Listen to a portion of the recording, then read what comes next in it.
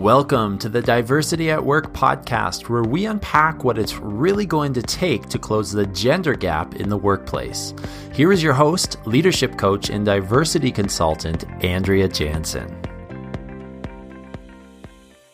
Hi, Reva. Thank you so much for coming on the Diversity at Work podcast. So I would love it if you could introduce yourself and tell everybody that's listening what you do. Sure. Thanks for having me, Andrea. My name's Reva Bond-Ramsden. I work at SAIT, so the Southern Alberta Institute of Technology here in Calgary, and I'm the Dean of the School of Construction. Cool. And you're also getting a PhD, right? I am. Yeah, I'm doing my doctorate through Athabasca University. So it's all on kind of environments like we're having right now at a distance. And it's a small cohort and really enjoying it. That's awesome. And you also are a champion for women who work in male-dominated industries. Can you tell everybody a little bit about WIT? Absolutely. Yeah. So on our campus, we have an association called Women in Trades and Technology, and we're made up of staff, students, alumni, industry partners, and it all started a few years ago. Some of our pipe fitting instructors noticed that their female students would benefit from more support, started having informal coffee chats, and we've grown from there. Wow, that's awesome.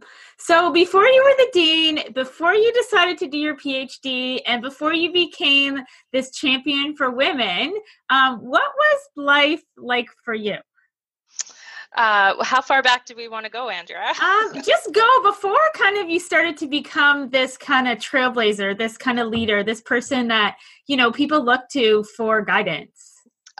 Sure. So my background is industrial construction, and after I met my husband, we decided to be in separate industries, and so I gave up my construction career, and there was a posting in SAIT for an academic chair in the School of Construction.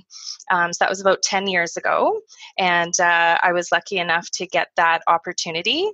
And through SAIT, I've been afforded many different leadership opportunities, different groups, professional development for myself and for our team and faculty.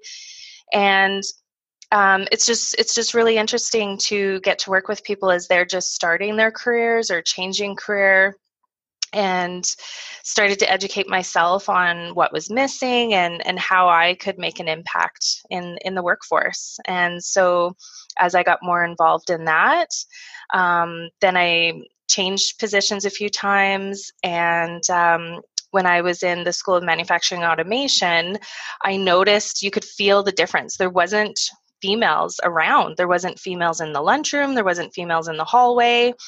And so I got really interested on why things felt different. And so I did a bit of digging and I ran some numbers on gender.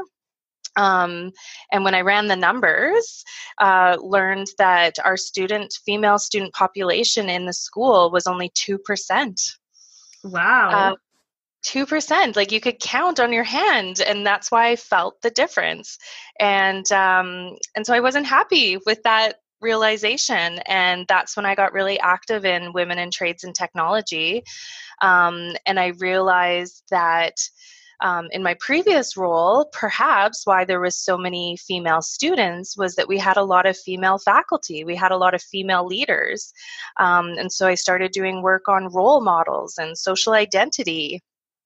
Started getting involved in the community. And once I started looking, there was all kinds of groups that were dedicated to this work, to really changing the status quo and increasing female participation in non-traditional careers.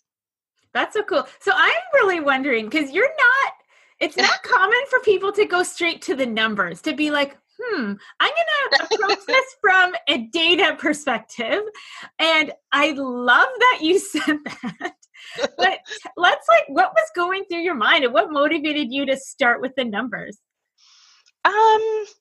Well, probably, as I'm pursuing my own education, I'm realizing that facts just speak so much louder than anecdotes.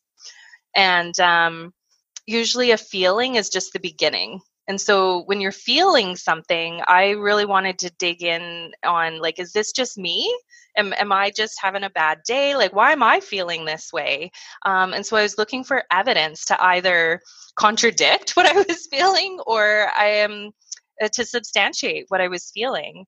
I'd been part of other groups. So we have a Women in Science and Engineering on our campus. And I get more from it as a mentor, I think, than our mentees. It's kind of addictive work. Like, the more you can put yourself out there and connect, and hopefully, make a positive difference. I wanted to have a strong message. And so digging into the data, has just spoke volumes, and it's been something that I can bring up to senior leadership here on our campus. Is, this isn't just me. This is the numbers telling us that there's this huge gap. And so, what did the senior leaders say when you brought that up? So what we did on our campus, I put a 12-month plan together around our women in trades and technology, and I went to our VP external, and I said that we wanted to host an International Women's Day, and I shared with her the numbers. And just as in the School of Manufacturing, there was only 2% female, in some of our other schools across campus, health and public safety, the numbers were the exact opposite. It was 90% female and only 10% male. And so the gender gaps are seen across Canada, and sometimes it's flipped. And so then the questions I had were, why is that happening? What socially, culturally do we think of gender and careers that have led us to where we're at today? And so the VP external, she was very supportive, and we had a great International Women's Day on our campus, and that started to bring awareness to every level on our campus, and is going to serve us well for, okay, what's the next steps? How do we make a positive change here?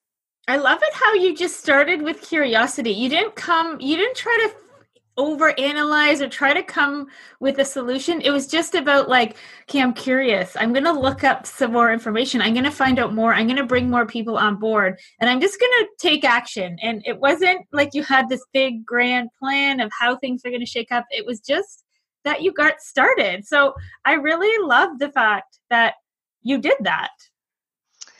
Yeah, I guess another underlying reason for me was that construction for me was the first time I really felt like I belonged. And so I wish that for everyone of any gender, that when you find a career, when you're in your job, that you feel like you belong.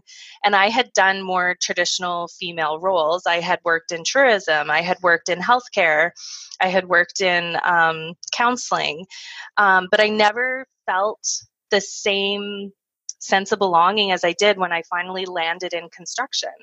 And so I think it's gender neutral. And so how do we just allow women to have more opportunities so they have a wider breadth of what's possible, so that they don't exclude themselves from something before they've given it a chance, because they might be missing out on something really great.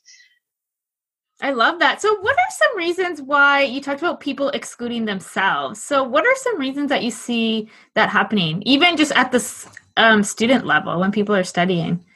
Oh, for sure. I'm from a small rural community, and my dad was a farmer, and it was preached to me I was going to go to university. And so before I was even old enough to make choices, my window had shrunk. And so you're focused on university, and you're not thinking about all the other careers and companies and industries that are possible. And a big part of that was the people in front of me. And so the only women I knew that worked were teachers, nurses, a banker, and they weren't, the manager, they were the teller. And so those were my role models. Those were people I was looking to. And as I'm looking at how people choose a career, it really starts with if they see themselves in that career. And how we do that is we look to the people around us. We look to the environment we're in to help us make those choices. Okay. So when you're in a male dominated industry, so like you said, that first number you pulled, 2%, Yeah. where do you even start? Because there's not a lot of role models to even look to for help to even get started. So where did you get started? So I started just emailing colleagues and saying, "Hey, do you want to get involved? Did you know this group on campus? And do you want to come to a meeting?" And it started out with 7 people coming to the meetings regularly, and then it grew to 20. And so we're just having candid conversations. And as you kind of disclose your experiences out in the field, there's a lot of commonalities there. And thankfully, with the Me Too movement and everything else, just those things aren't acceptable anymore. And I realized, 20 years ago, I probably accepted a lot more than I would today. And so anything we can do to just make it better for the next generation so that they don't even have to deal with those issues, I think it's important for us to do that.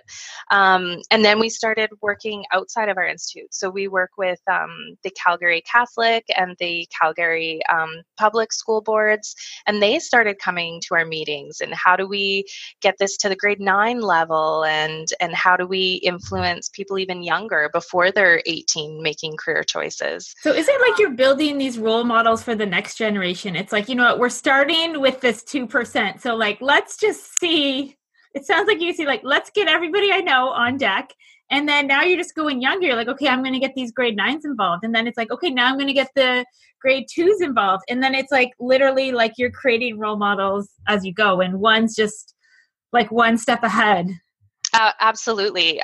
My daughters are in elementary school, and what I tell our grade 9 students, so we actually host over 800 grade 9 girls on the SAIT campus once a year, and we let them try non-traditional careers. So they get to go into the welding shop, they get to go into the wood shop, they get to go into a mechanical lab. And I tell those grade 9 girls that to someone in their life, they're already a role model. And to my young girls that are in elementary, you as a grade 9 student are their role model. And we're lucky enough to have really strong alumni that I've connected with, and second year students that come into the class for those grade 9s and are their role model. So you're absolutely right. It's a trickle down effect. And just where you are at life, there's always somebody ahead of you and there's always someone behind you. And so it's that pay it forward kind of mentality. I love it. I love that you embody this and you are literally like the living, breathing example of abundance and playing it forward and just recognizing that you don't have to wait for this magical person to come in and transform it. It's like you just use what you have and you look to the people that you know and they can give so much value. So thank you for sharing that story. I'm wondering, were there any roadblocks on the way for you? Kind of creating this momentum and building this kind of culture that you've created? For sure. SAIT's a really large institute. And so for a while, the WIT Association was kind of homeless on our campus. We weren't a student club, so we didn't fit there. We weren't trying to just tailor to one school, so we didn't fit there. And so it took a bit of time to get our foothold. And then we were lucky enough to get some industry sponsors as well to make that happen. And I think we're lucky enough that we are in an educational institute because we do have the opportunity to connect with vast stakeholders. And so it made sense for this kind of association to live within an educational institute because we do have that large network. In my own personal career, roadblocks definitely occurred in industry. So I remember being in the office and begging to be able to go out onto a job site and telling them like, no, I can do it. And the manager saying, well, you're going to have to change your shoes, And I'm like, fine. Yeah. What kind of shoes do I need? You're going to need steel-toed boots. And I'm like, okay, I'll go buy some. It was really interesting. The most minor barriers that people would put in front of you to try to deter you from pursuing something that And I wondered if people didn't even know that they were doing that. Like they were just looking at your shoes, right? Because you're always in the office, right? You're wearing these high-heeled shoes, and they're like, for them, it was like, I'm not going to ask her. So because she's wearing those shoes, she's not going to, like, making all these assumptions about you not having the shoes, or there's not an extra pair in the office for whatever reason. And then you're held back for that reason. And it's like, okay, I'll just go to Mark's Truck Warehouse at lunch and pick up some boots, and here we go. Or even on the way to the job site, you could stop off and grab a pair, which is like a tiny little barrier. But it's like, when you're not aware of it, it can hold people back forever. For sure. And that's what it was. It was a lot of assumptions and not asking questions. And so it's important for people to be their own advocate. And to kind of find out from people. So sometimes you got to be a bit of a detective and find out, why am I not being offered that opportunity? And so to really reflect and say, okay, how can I put myself in a position where I can be offered that opportunity? What am I presenting to the world that someone else is doing better or different than I am? I feel like this roadblock that you face, like just kind of these little roadblocks and this curiosity, it fueled it for you. And now you're kind of like taking that curiosity, and it's become almost like your secret weapon, and you're using it for good. You're using it to impact more people. So I think it's a really cool kind of learning experience. I can see that it kind of shaped you and kind of made you into the leader that you are today. Yeah, for sure. I think a healthy amount of curiosity is good for anyone, because, like I said, people don't just hand you opportunities. You've got to ask those questions and really put yourself out there to get those offers. Yeah. So talking about asking for opportunities. So now you're the dean of the School of Construction. How does that feel to kind of have, put yourself out there, gone through all of these different industries, and now you're the one in charge? How does it feel? I'm not going to lie, it feels pretty good. And it was in my plan. It wasn't an accident that I ended up here. It happened sooner than I thought it might. So that's really exciting. But I've always had a plan of where I want to end up and the kind of work that I want to do. But I've also haven't let the position that I currently hold limit the work that I do. And so Women in Trades and Technology, it was a volunteer opportunity. It's on the side of my desk kind of project. And it turned into this movement. And I didn't think that, my current position doesn't allow me to do that work. What I do instead is I look at, okay, what kind of work do I want to do? How do I think I can make a difference? And so I don't let title or position prevent me from doing that work. I love it. Okay. So that's exciting. So congratulations on this promotion. Thank you. So I want to know a little bit more about the numbers. So you talked to me about that first number you pulled, the 2%. That sounds really depressing. But what are some more general numbers that you can see? Kind of like, I'd love to know the trend about people coming out of school and then women being successful in industry. And are people falling off? Are people joining later in life? I'd love if you could just give an overview. Don't get too bogged down by the details, but just overall, like what's happening in construction, in the trades, with kind of like from taking it in school to being successful. Sure. So we find that people join the trades. It's not typically their first choice. And so they're coming to the trades later in life. And so the average age of a trade student is actually 25. And so that leads us to believe, though, that wasn't their first choice. And so maybe they've tried college, a more traditional degree path, or maybe they've worked in retail for a number of years. And they're looking for something more. And the trades is kind of this hidden gem of the pay is pretty good. And the work is really meaningful to make something with your hands, to be able to produce and see the project that you're working on. It's really high impact work. And people assume that it's not challenging or not technical, and nothing could be further from the truth. There's a lot of calculations, a lot of coordination, safety issues. Some of these projects are very complex projects. And so to be a team member on those gives people a lot of joy. And so once people join the trades or start working in construction, they typically stay, and they stay for a really long time. And so the age of retirement in construction is much older than the Canadian average.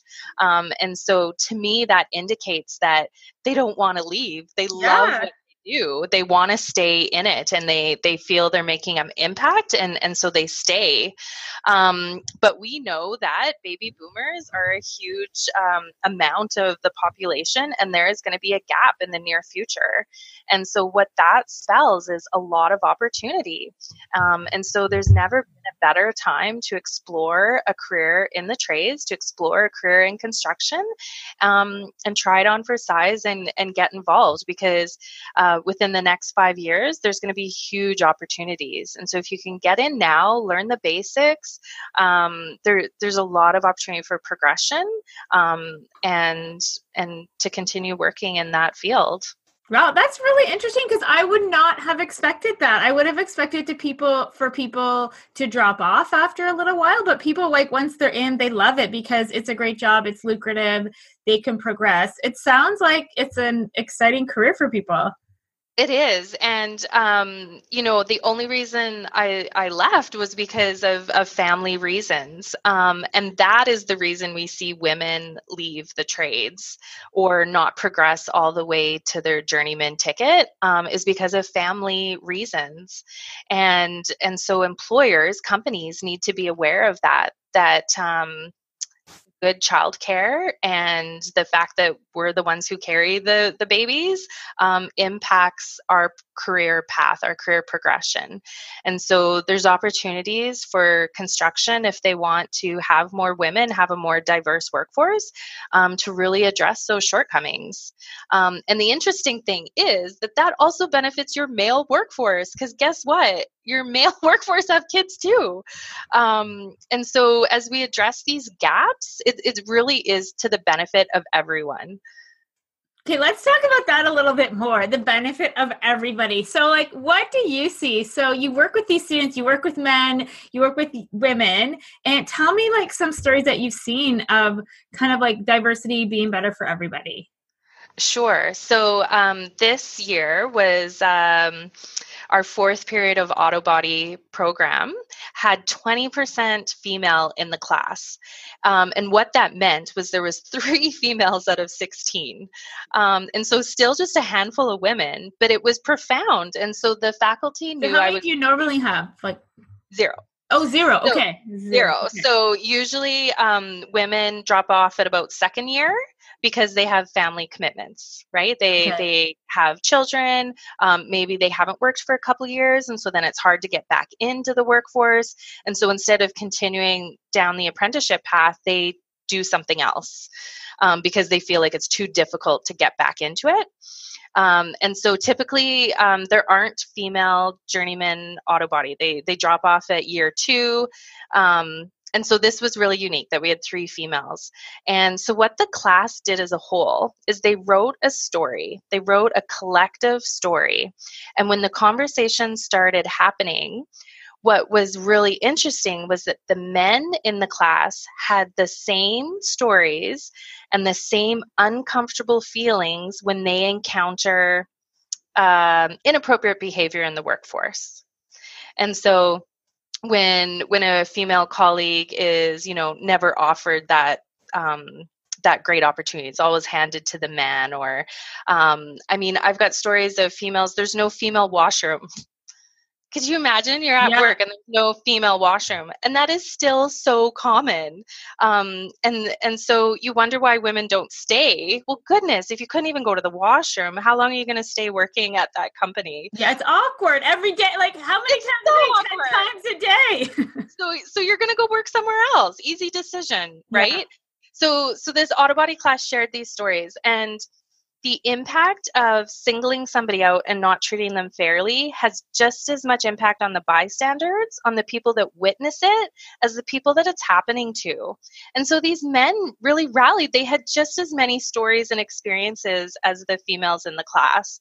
And so they wrote this collective story. It's beautiful. And it just built such camaraderie between them, and it really shaped and changed their perspective. And so I know when this group goes into the workforce, they're going to now have a voice, and they're not going to stand for injustice and those just microaggressions, those side comments that we think are a joke, but are just inappropriate. They're going to be empowered now to say something and let their manager or supervisor know, like, hey, I didn't really appreciate that. Please don't do that again. And so that was really powerful to know that just having a discussion is going to help change how they present themselves in the workforce. I love that. And it's just such a minority, like 3 women. That's not a lot of women. And it's literally like I love it how the voices became collective, where everyone participated in their, it's almost like those women just showing up into the class, like empowered the men to actually speak up and recognize, you know what, I have a voice in this too. Yes. Yeah, I love it. And so that's a great example of where diversity and inclusion benefits everyone, because the gentlemen were able to present themselves to a higher standard because the group decided, this isn't acceptable. And so everyone's professionalism was raised just by having that conversation. Yeah. And I think about these companies who are hiring these people. So to have somebody with that kind of higher level of professional standard coming out of school, like what's the opportunity for that person in their career, but also what's the opportunity for the company to leverage that talent? Absolutely. Yeah. And that middle, that space of coming from the trades into coordinator, junior project manager role, sometimes that's the most difficult transition to make. And it's the most difficult transition for companies to fill. And so if you have a desire to go in that path, like your opportunities are endless. So there's opportunities. That's really exciting. Cool. So what kind of things, so thinking about this work that you're doing, you're kind of paving the way for more women to work in the trades. So what are kind of 1 or 2 things that organizations can do if they do want to recruit more women? They can actively recruit more women. So it sounds obvious, but I think some companies are nervous or not willing to put themselves out there in that way. Definitely when you have your HR practices, through the interview practices and how you're screening for your resumes, being really conscious of the unconscious biases that can sometimes happen. When you come across a name that you can't pronounce, do you read the whole resume or do you skip it and go to the next one? I've had stories from students that choose to use an abbreviation of their name because it's more gender neutral, just because they feel more comfortable and that they'll be given a chance. Instead of using Alexandria, you use Alex. Those sort of things. And whether it's true or not, they feel more comfortable doing that. And so I don't think the work will be done until people don't feel the need to do that. So your students are already recognizing that they are at a disadvantage and that unconscious bias is there. So they're aware of it, even just when they're in school. So they're already doing stuff to overcome it, which they're hustling, they're doing it, which it's great that they're figuring out a way over this barrier to get themselves in the door. I do like that tenacity, that persistence, but it's kind of depressing that they're doing that. For sure. And it's not just the trades, it's engineering positions, senior positions. And some companies are starting to put in quotas where they are consciously making a movement towards having a more diverse and a more balanced workforce. And there's lots of debate on if that's the right approach or not. Mm-hmm. It's like, well, time will tell, right? We have to do it and see what happens. Yeah. There's a movement on we've been measuring the numbers, and actually within the last 3 years, we haven't moved the needle at all. So we haven't increased the number of women in non-traditional careers. And so why are we at this standpoint? And what are the things we need to do to really move that? Yeah, it's almost like we've done what we need to do, and now it's time for the next thing. Like, we need to take it to the next level. Maybe we need more people on board. We need a different approach, or something else needs to be added. For sure. So almost like you've taken, like what you can do as far as you can, and then now it's time for the next level. Yeah, and I think the first step was bringing awareness to it, but I think the next step is bringing story to it and putting faces to the numbers. And it goes back to women more so than men really need to feel that connection. And so they might not identify someone as a role model if they don't feel a connection with that person. And so how we shape that and how we tell those stories is really important. And I think really going to start to move the needle forward again. So there's opportunities there. So it's almost like amplifying kind of what you've done even more. For sure. Yeah. Okay, cool. So one question I have is, I know when people start learning about the gender gap, so people listening, it's overwhelming. And a lot of times when I talk to people, the first reaction is they're like, it's not my problem, it's somebody else's problem. So a company will be like, oh, you know what? We don't have a lot of women. Then it's like, okay, well, we need to recruit more women, but the school is not producing enough graduates. So like, I can't do anything until the school solves it. And then the school is like, oh, well, we can't get the women hired. There's not enough positions. So we can't do anything until they do it. And then it's like, men are like, I don't know what to do. I don't know what the problems are. So I can't do anything. And the women are like, I'm trying as much as I can, but like, there's only so much I can do. And it's one of these things that it's like, it's everybody's problem, but then it becomes nobody's problem and nobody's responsibility and nobody takes action. So can you tell me kind of what your experience is in kind of that, it's whose role is it to solve the gender gap? For sure. So as I've gotten more involved with women in trades and technology, and we've been doing more presentations across the city with other organizations, it's really funny because sometimes there's people in the room and their questions are, okay, what are you guys doing about it? Like, what's your next step? And then we flip it back on them and we go, well, our next step is the fact that we're here in front of you guys today. And so the question you need to be asking yourself is exactly that. What are you going to do different to help move this forward? And so it's really been that network and that realization that, oh, if I'm not doing something to contribute in a positive way, then I'm actually part of the problem. And so we have to actively be part of the solution, or just by nature of doing nothing, we are a part of the problem. Yeah, absolutely. And it's really funny, not to pick on the men, but they'll say, well, okay, yeah, I'm going to let my female apprentice know about this program. And then the response is like, well, how about yourself? Would you like to attend a meeting? Because we need strong male role models as well, male supporters, because women can't do it on their own. So even if all the women in Canada got on board and tried to make this happen, without men, it's not going to happen. Yes. We all need to work together. We all need to work together. So if like there's a man listening and he's like, you know what, I want to start, but I have no idea. I'm intimidated to go to this meeting. Like, it's all women. People are going to judge me. I don't know. It's weird.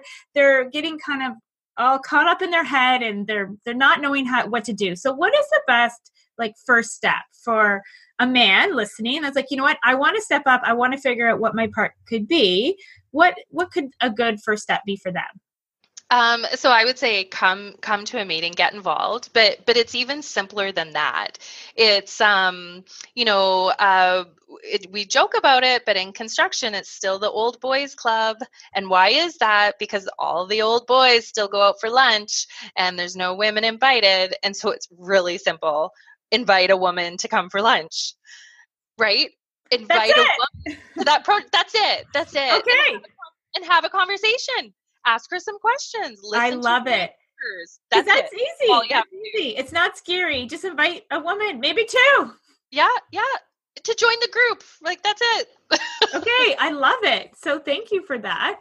I was going to ask you like what people can do to take action in the next 24 hours. Cause I'm all about taking action and doing your part, because if you overthink it, you're never going to do it. If you're like, oh, who should I ask for lunch? What restaurant should we go to? If you overanalyze, it's never going to happen. It needs to happen today at lunch. Just grab a couple women and be like, hey, I'll treat you to lunch today. And I feel like that would be a great first step for people.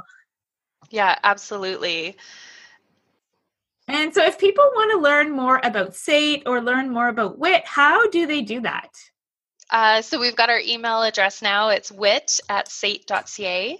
So that's WITT@SAIT.ca. And through that email, you can connect with the group. You can sign up for our events or just to receive our newsletter, which we send out bi-monthly. Which any level that you want to connect, we'll keep that connection going. We have some great content now from our International Women's Day. And so we're working on getting a website presence and getting that up there. And if you're local to Calgary, there's lots of opportunity to work closely with your K-12 system. And we connect with them, like I said, through grade 9 girls coming to campus. We have our career exploration centers. So that's grade 8s that come to campus, males and females. We have our summer camps, and we have some summer camps that are just for girls. And so if girls want to be with other girls so that they feel more comfortable, they can do that too. They can explore wood trades as a whole group of girls. And so we've got all kinds of different options. We'll meet people where they're at, just get them to explore and, like I said, experience something different, something you wouldn't thought was possible. So they just have to email WITT@SAIT.ca and they'll get on the email list and they'll be hooked up with everything. Absolutely. Okay, awesome. Thank you so much, Riva, for sharing your stories with us and inspiring curiosity. I just love that about you, is that you love to be curious. You just want to ask questions, and that curiosity has really led to you being successful and you being that role model. So thank you for that. For sure. Thanks, Andrea. I don't know about you, but I learned a lot from speaking with Riva during that interview. The biggest takeaway for me was about being curious and taking action. I really love Riva's suggestion about not overthinking things and just being inclusive and inviting somebody out to lunch just to get started. Thank you so much for listening. If you like this podcast, I want you to take a minute and hit subscribe so that you don't miss an episode. And also, if you can spare another minute, I would love it if you could write me a review. These are like gold to podcast creators like me because it helps to spread the word about the podcast and get more people talking about the gender gap and what it's really going to take to close it in the workplace. If you're really serious about taking action and figuring out what your part can be in closing the gender gap, after you've invited somebody out for lunch, you can head on over to my website, andreajansen.com/sponsorship, and you can download my free guide that explains all about sponsorship and how you can get started in embracing this concept right away, because all the evidence says that it works, and it's the simplest thing that you can do right now. So head on over to andreajansen.com/sponsorship and you can get started.